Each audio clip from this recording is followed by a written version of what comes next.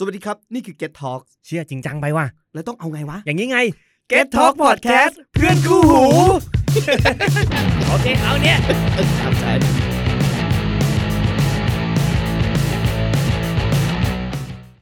สวัสดีท่านผู้ฟังทุกท่านเข้าสู่รายการอวกาศข้างบ้านครับวันนี้ผมรับหน้าที่ดำเนินรายการครับเติ้ลแอดนัทนนท์ครับ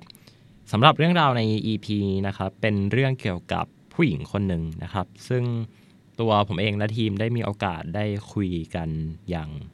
เป็นกันเองนะครับเมื่อไม่กี่วันที่ผ่านมาก่อนที่จะอัดพอดแคสต์นี้เอง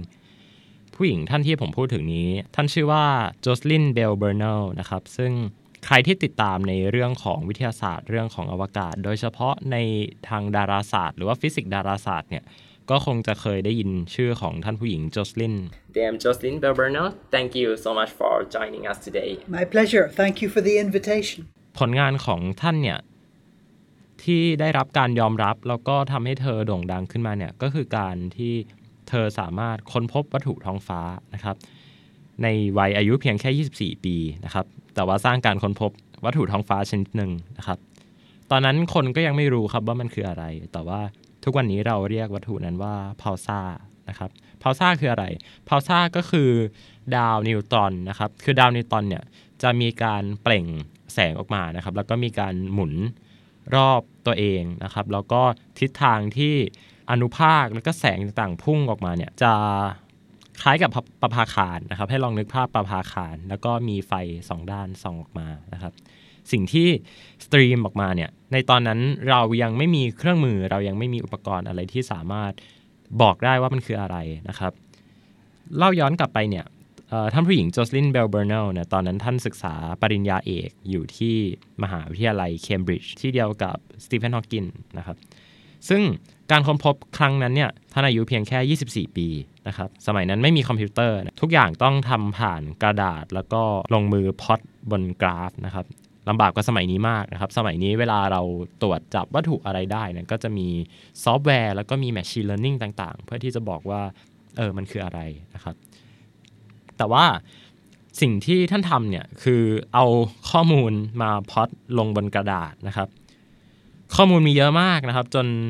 ท่านต้องเก็บไว้ในกล่องรองเท้านะครับเมื่อพบข้อมูลพิกๆแปลกๆนะครับแล้วก็ต้องเวลาที่จะวิเคราะห์ทีเนี่ยก็ต้องเอากระดาษออกมาในกลางลงมาบนโต๊ะนะครับแล้วก็ดู data ตัวไหนที่น่าสนใจมากข้อมูลที่บ่งบอกว่าเป็นพาลซ่าเนี่ยครับตอนนั้นมีขนาดสัญญาณเพียงแค่5มิลลิเมตรเป็นจุดเล็กๆที่อยู่บนกระดาษซึ่งถ้าเราเห็นเนาะเราก็จะคิดว่ามันเป็นerror หรือเปล่าหรือว่ามันเป็นเครื่องเนี่ยมันไปเสียมันไปตรวจวัดอะไรได้เป็น human made หรือเปล่าผมได้มีโอกาสคุยกับท่านนะครับตอนที่ท่านได้มาบรรยายที่จังหวัดเชียงใหม่แล้วก็ที่กรุงเทพโดยตัวผมเองเนี่ยบินไปที่เชียงใหม่นะครับเพื่อไปพบกับท่านเป็นครั้งแรกแล้วก็พออยู่ที่กรุงเทพเนี่ยก็มีโอกาสได้อัดวิดีโอนะครับสัมภาษณ์แล้วก็มีเสียงของท่านเนี่ยครับมาให้ได้ฟังกันสิ่งแรกที่เราคุยกันเลยเนี่ยก็คือเราถามไถ่นะครับว่าประเทศไทยเป็นอย่างไรบ้างสำหรับท่านเพราะว่าท่านผู้หญิงโจสลินเบลเนี่ยเคยมาเมืองไทยแล้วครั้งหนึ่งในปี 2011นะครับตอนนั้นท่านมาบรรยายเรื่องโลกแตกฟังไม่ผิดครับเรื่องโลกแตกตอนนั้น2012ไปฟังเสียงของท่านในเรื่องว่าท่านเล่าว่าประเทศไทยเป็นยังไงบ้างครับI'm enjoying this visit to Thailand very much. It's my third visit, I think, but I haven't been here since about 2011. 2011. So Chiang Mai has got a lot bigger in that time. Yeah. I expect Bangkok has as well, but Bangkok always feels to me overwhelmingly big. Yeah, sure. Chiang Mai is a little great city, right? Yes.I was last here in 2011 or maybe early 2012 because there was an Asia-Pacific meeting of astronomers, yes. A regional meeting here. Yes. What did you do back then? I came here as a lecturer, as one of the speakers, and I talked about is the world going to end in 2012 and all the theories that there were about how the world was going to end, and I was examining these theories.And the world did not end in 2012. We're still here. We're still here today. ในประเด็นที่2ครับก็เราคุยกันเรื่องว่าก่อนที่ท่านจะค้นพบพาลซ่าได้เนี่ยก็เป็นเด็กผู้หญิงตัวเล็กคนนึงเนาะแล้วอยู่ดีๆเนี่ยเกิดความชอบขึ้นมาได้ยังไงอยากเป็นนักดาราศาสตร์ได้ไง เป็นคำถามที่ท่านตอบง่ายมากนะครับบอกว่าท่านเนี่ยตอนนั้นชอบอ่านหนังสือนะครับตอนเด็กชอบอ่านหนังสือแล้วก็มีผลการเรียนด้านฟิสิกส์เนี่ยที่ดีมาโดยตลอดพอเข้ามหาวิทยาลัยเนี่ยก็สามารถที่จะเข้าในมหาวิทยาลัยดังแล้วก็ได้ศึกษาสิ่งที่ตัวเองใฝ่ฝันมาตอนเด็กครับ I was good at physics at school. It was clear that I was going to be doing physics at university, and I was beginning to think what kind of physics would I go into after university. And I read a book by Fred Hoyle, Yes. a popular book called Frontiers of Astronomy. And I could see that the physics I was learning in school could be applied to stars and galaxies and things. And they were big and fascinating. So I thought, right, I can be an astronomer. หนึ่งในปัจจัยสำคัญเลยเนี่ยที่ท่านเล่าก็คือครอบครัวนะครับท่านเล่าให้เราฟังว่าพอบอกผู้ปกครองบอกพ่อบอกแม่ตอนนั้นว่าอยากทำเรื่องดาราศาสตร์อยากเป็นนักดาราศาสตร์ก็ได้รับการสนับสนุนนะครับ So what happened next when you told your parents that you want to study physics? Oh, they were very encouraging. Really? Yeah, yes.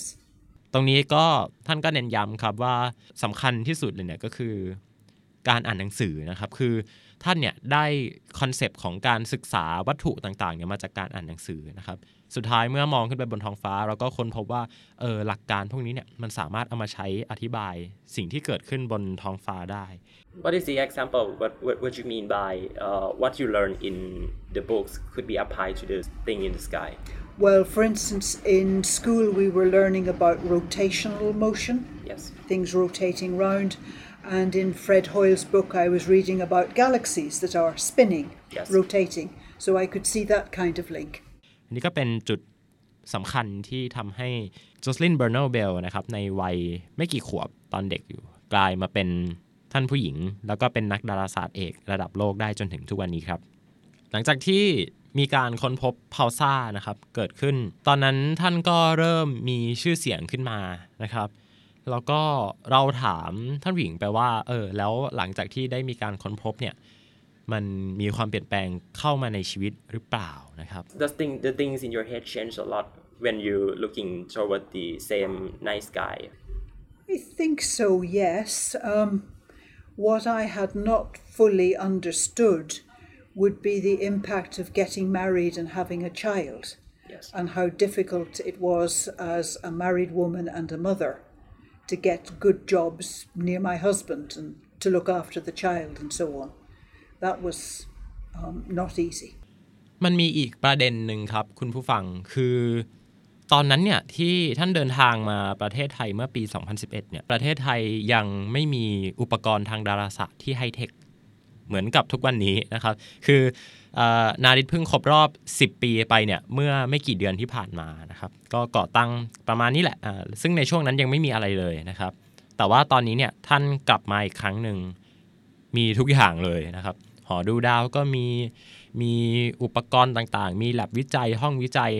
ท่านเล่าให้เราฟังว่าท่านได้ไปดูจานรับสัญญาณวิทยุนะครับ Radio Telescope ที่เราเคยพาไปชมกันแล้วรอบหนึ่งนะครับ Radio telescope, which is now being built. Yes. Have you seen that? Yes, I've been to the site and seen it. Yes. How was it? It's very big, right? It is very big, and it needs a very big crane to get the dish onto the pedestal. So at the moment they are building the big crane using a small crane. It's up a very windy road, so you could not get the big crane in as a whole. You have to bring in the sections and then join the sections together to make the big crane. So that of itself is quite interesting. Yeah. And then they lift this 40-meter dish and put it on the pedestal. Yes. I hope. ตอนนี้เนี่ยตำแหน่งของเราประเทศไทยเนี่ยในเวทีดาราศาสตร์ระดับโลกเนี่ยมีความชัดเจนไหมนะครับเราก็ลองถามท่านดูนะครับไปลองฟังเสียงท่านกันครับ There's always been a lot of interest in astronomy, but it's good now to see the developments that have happened in the last 10 years or so, 9-10 years. How do you suggest we can do more about that? I think there are many things in progress at the moment, and if they come to fruition, that will be fantastic. It'll be really, really good. Maybe a few will fail. It's often the nature of projects. Some don't succeed, but there's a number of very good programs starting. So what could be our next step? I'm only informed on the astrophysics side, yes. But it's clear to me that Thailand is positioning itself as the lead country in Southeast Asia in astronomy and building links with the other Southeast Asian countries. Really encouraging. ท่านบอกว่าประเทศไทยเนี่ยจนถึงตอนนี้เนี่ยมีขีดการพัฒนาที่สูงพอสมควรนะครับแล้วก็มีความเป็นไปได้มากเลยที่ประเทศไทยเราเนี่ยจะสามารถก้าวเข้ามาเป็นผู้นำทางด้านของการพัฒนาด้านวิทยาศาสตร์และก็เทคโนโลยีของ Southeast Asia เลยนะครับซึ่งก็เป็นเรื่องที่ดีนะครับที่นักดาราศาสตร์ระดับโลกเนี่ยเห็นถึง potential หรือว่าเห็นถึงศักยภาพในการทำงานวิทยาศาสตร์ระดับสูงหรือที่เขาเรียกกันว่า frontier science เนี่ยให้สำเร็จขึ้นมาได้นะครับแล้วก็เราไม่ได้เริ่มต้นจากศูนย์อย่างที่เห็นว่าเราไม่ได้เริ่มต้นจากศูนย์นะครับเรามีการซัพพอร์ตเรามีการความช่วยเหลือจากประเทศต่างๆรวมถึงนักดาราศาสตร์ต่างๆที่เข้ามาช่วยเราครับแล้วก็เรื่องสุดท้ายที่เราคุยกับท่านก็คือเรื่องของอนาคตของมนุษยชาติที่สุดท้ายแล้วจะต้องแบกรับโดยคนรุ่นใหม่อย่างเรานี่แหละครับคุณผู้ฟัง What is the future of humanity? I'm quite scared by the way the climate is changing. Yeah. The world is getting hotter. I hope we can control it, but I'm not sure. So I am a bit scared about the future of humanity. We also have a possibly future that we will be able to live among the stars. What do you think about that? In theory, if Earth becomes uninhabitable, too hot, maybe we can find a planet around another star. Maybe we can migrate to that planet. But it's so far from where we are at the moment that it's very hard to envisage. It would need everybody to climb into spaceships and spend several generations on the journey, assuming we've found another planet to go to that is uninhabited, because we don't want to have to fight our way in. Yes. And then we have to take with us on the spaceship the DNA of all plants and animals and things like that,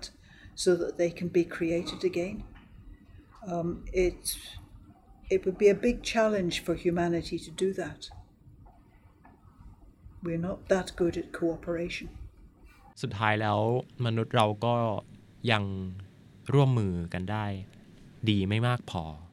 อันนี้เป็นคำตอบจากท่านเองครับลองฟังดูครับ Why do you think we are not that good at cooperation? Sometimes we are a bit macho,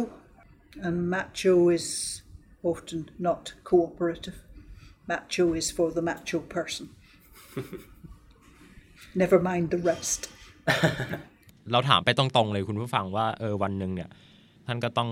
ทิ้งโลกนี้ไปนะครับเหลือเอาไว้แค่เพียงสิ่งที่ท่านสร้างเอาไว้แล้วเราจะเอาสิ่งที่ท่านสร้างมาเนี่ยทำยังไงให้มันส่งต่อมอบไปยังรุ่นต่อรุ่น generation ต่อ generation แล้วก็เกิดประโยชน์สูงสุด So the people who are listening to you is the young generations. You know, one day you're gonna leave this world behind, and what could be the message that you left? I hope you have a good life, an interesting life. I hope that people get along well together, that people are generous and kind to each other. I think that's very important, and we don't have enough of it in the world at the moment. So I hope there's more for you. We will do that. We promise. Thank you. Good.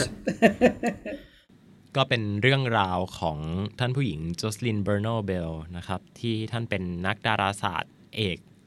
ระดับโลกแล้วก็สร้างการค้นพบสร้างความเปลี่ยนแปลงในมุมนึงสำคัญสิ่งที่ผมได้เรียนรู้จากการได้คุยกับท่านผู้หญิงเลยเนี่ยก็คือผมรู้สึกว่า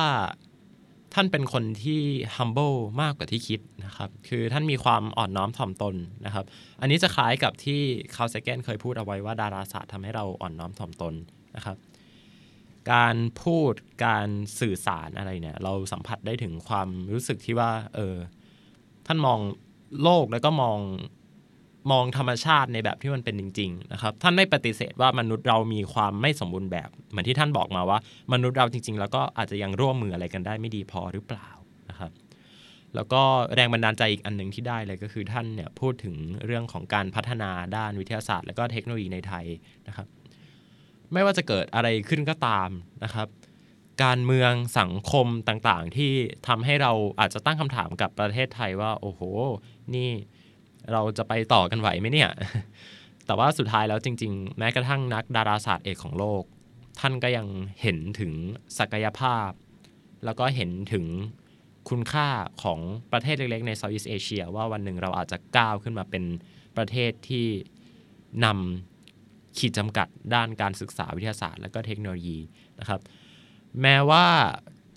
เราจะมีความขัดแย้งเราจะมีอะไรต่างๆเกิดขึ้นมากมายแต่